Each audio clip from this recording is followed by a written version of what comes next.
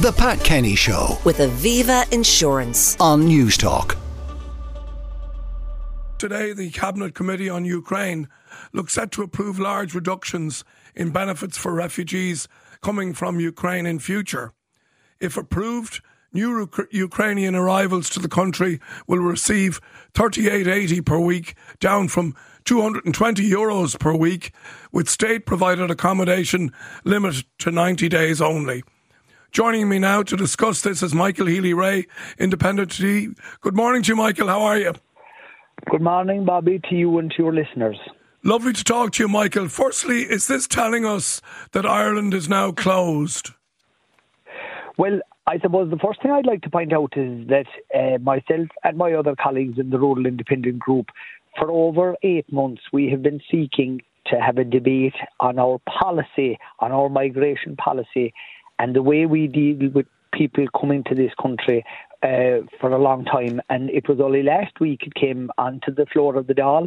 And we were disappointed, to be frank, at the reaction of some of the other members in the Dáil, because they were trying to paint us and make us out to be something that we are not. They were trying to say we were racists.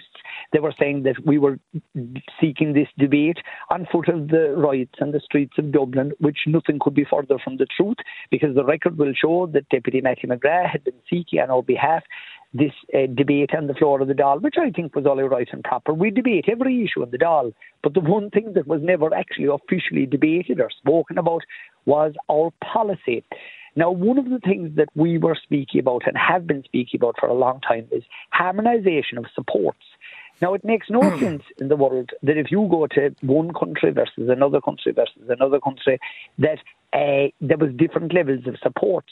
So why should we not have a uniformity so that if a person seeking protection comes to this country, that we shouldn't be disproportionately giving what I would call a better package or a better deal to people coming than if they were to go to some other country. Because at the end of the day, we have massive housing needs ourselves. Before there was ever a war in the Ukraine, which of course we're all devastated to think of these lovely families being broken up and having to leave their homes. And we can never forget that that is why those people are coming here. But we also then have a moral responsibility to take care of the people that are on our own housing lists, and trying to, like, it's no notice when a person goes on a list here, they have to wait 10 and 12 and 13 years. That's no notice. That's an average length of time. I suppose to be fair about it, maybe calling 8 years might be an average, or 9 years might be an average waiting time. So we have to be conscious of the fact of those people. We have to be conscious of the fact that there is 12 or 13,000 people actually homeless, registered homeless in Ireland. And the one worry that I have now, and we really have to think this through, it's very welcome, and I appreciate the work that people like Minister Roderick O'Gorman is doing, a very difficult task. And to be honest, the problem was foisted upon him. But and the people in the administration, in the department, it's a nightmare for them to try and be dealing with this issue. But the question I have is, so they're saying now, or it looks like that the Cabinet will approve this, and that is, you come here, 90 days, state accommodation. You're on your own. It's a case of off with you, and you must sort out your own accommodation. Now, where is that accommodation going to come from?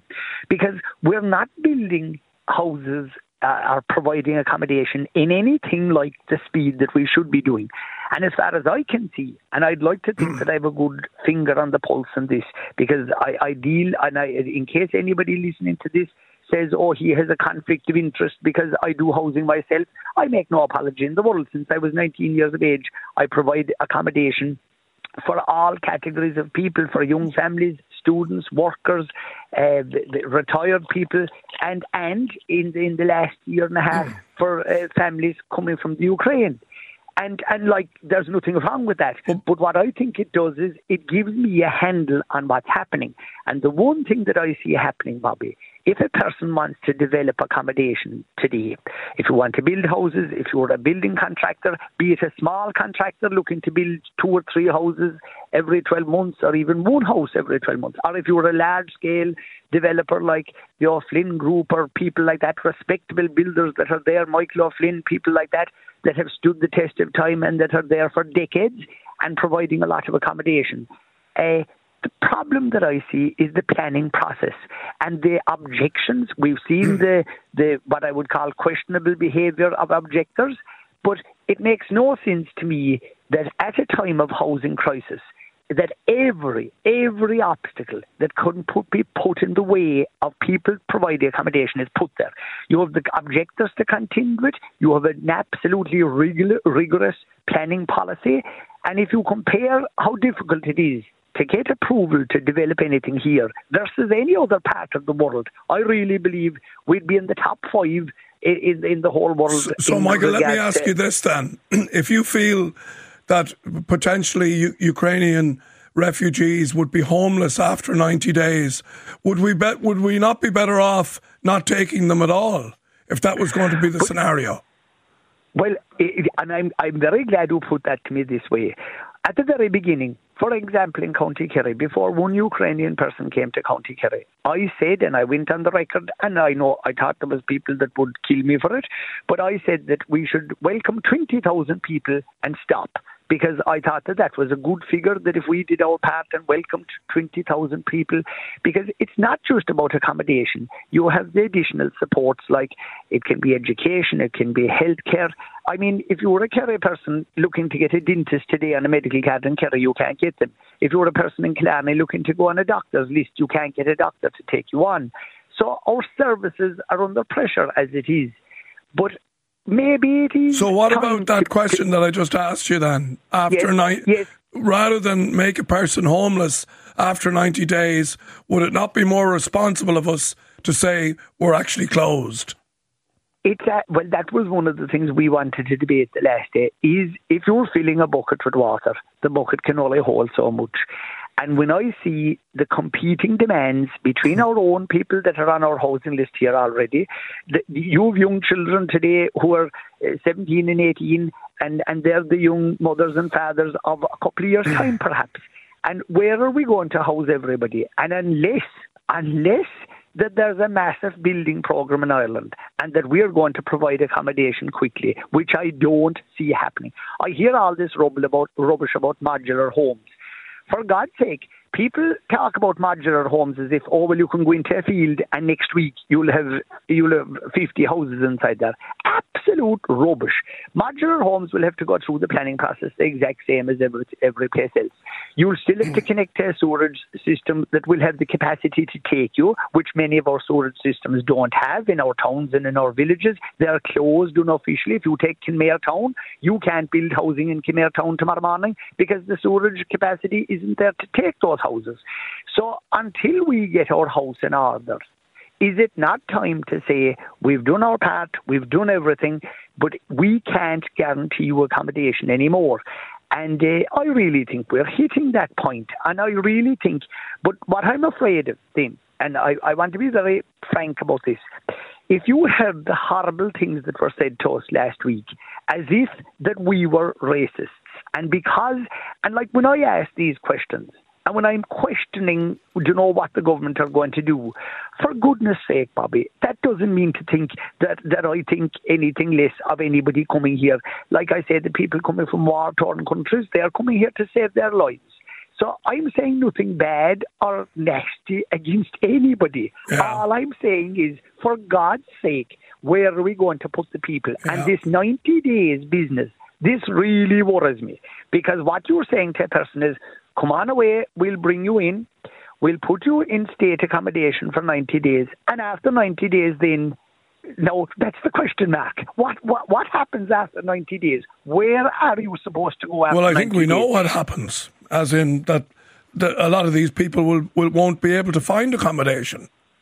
That's what's going to happen. That's what I think as well. Where is it going to miraculously appear out of overnight?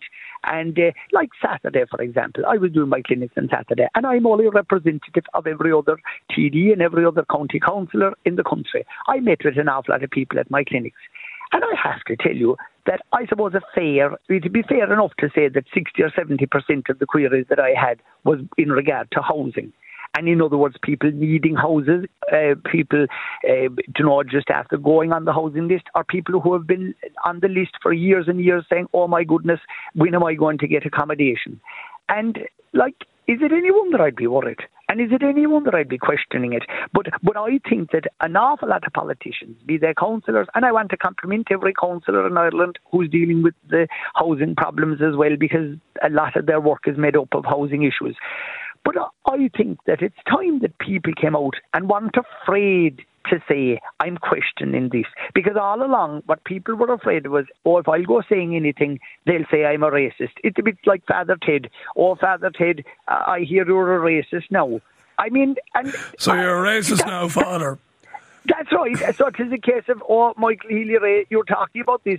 So, God, you're a racist now. On top of everything else, we'll give you out about you. You're a racist as well. Well, I have news for people.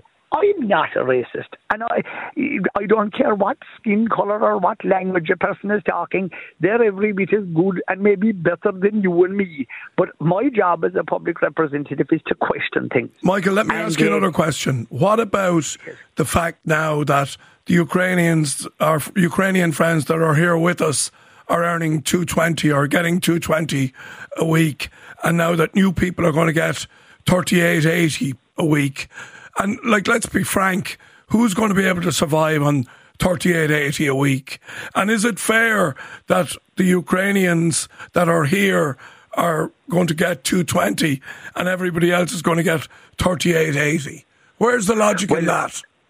Well, as I've said already, we have to harmonise the money with the rest of Europe, because you can't have a situation that we're better at taking care of people than other people, because I don't think that's right. You have to have harmonisation of the level of support. So but then are you suggesting that the Ukrainians here might have to take a cut, the ones that are enjoying the benefit of $220 per week, that they might have to be reviewed?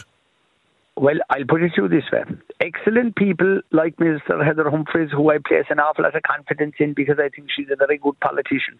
People like her will have to sit down and look at this whole problem and say, right, what is the fairest way to deal with this? And I would have absolute trust and faith and confidence in her in particular.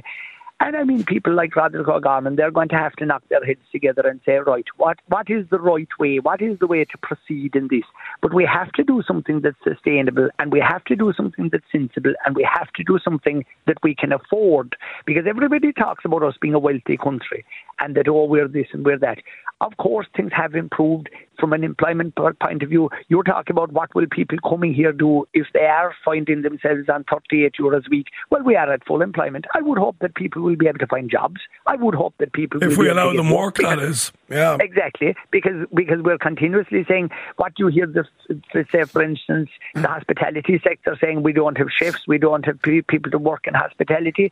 Well, I mean, there's no point in people being here and not working. Everybody, it's good for your mind, it's good for your soul to go out and get up in the morning, go away and do a day's work. Okay. So if people are coming here, I'd like to see them coming here, but getting on their own 2 feet and going out and rolling up their sleeves and going to work. And I'm sure they'd like to work. Okay. Because young people in particular have no business in the world in being idle, kicking their feet around the ground every day. You're way better off to be working. Okay. Michael, thanks for your views. Always appreciate it, and good to talk to you this morning. News Talk's Christmas Cash Machine. Now, what a Friday it was for our winner, David Lynch. David was at work when we called, but had the cash amount taken down, and he's now won the biggest cash prize ever on Irish radio. Well done, David. That's an incredible 5.3 million the cash machine has paid out so far this year, and there's still more time to give away some more. We've reloaded the cash machine and we're ready to go again. Someone could start the week with 50k on its way to them. It's easy to take part. We're about to give you an amount. You take note of it, enter, and if we call you and you give us the number, you win that cash. The cash machine amount is €50,213.82. €50,213.82. Text the word play to 57557. That's play to 57557. Cost is $2.50 plus your standard message rate to pay. You have to be over 18. You're playing across the Go Loud network of stations. Full terms are on our website, newstalk.com. Get your entry in by 3 p.m. on Monday. The cash machine will then randomly pick one entry, and it could be you we're calling. Answer within 5 rings, tell us the prize amount, and that cash is yours. €213.82. 50,000, €213.82. Text play to 57057. That's 57057. The Pat Kenny Show. With Aviva Insurance. Weekdays at 9 a.m. on News Talk.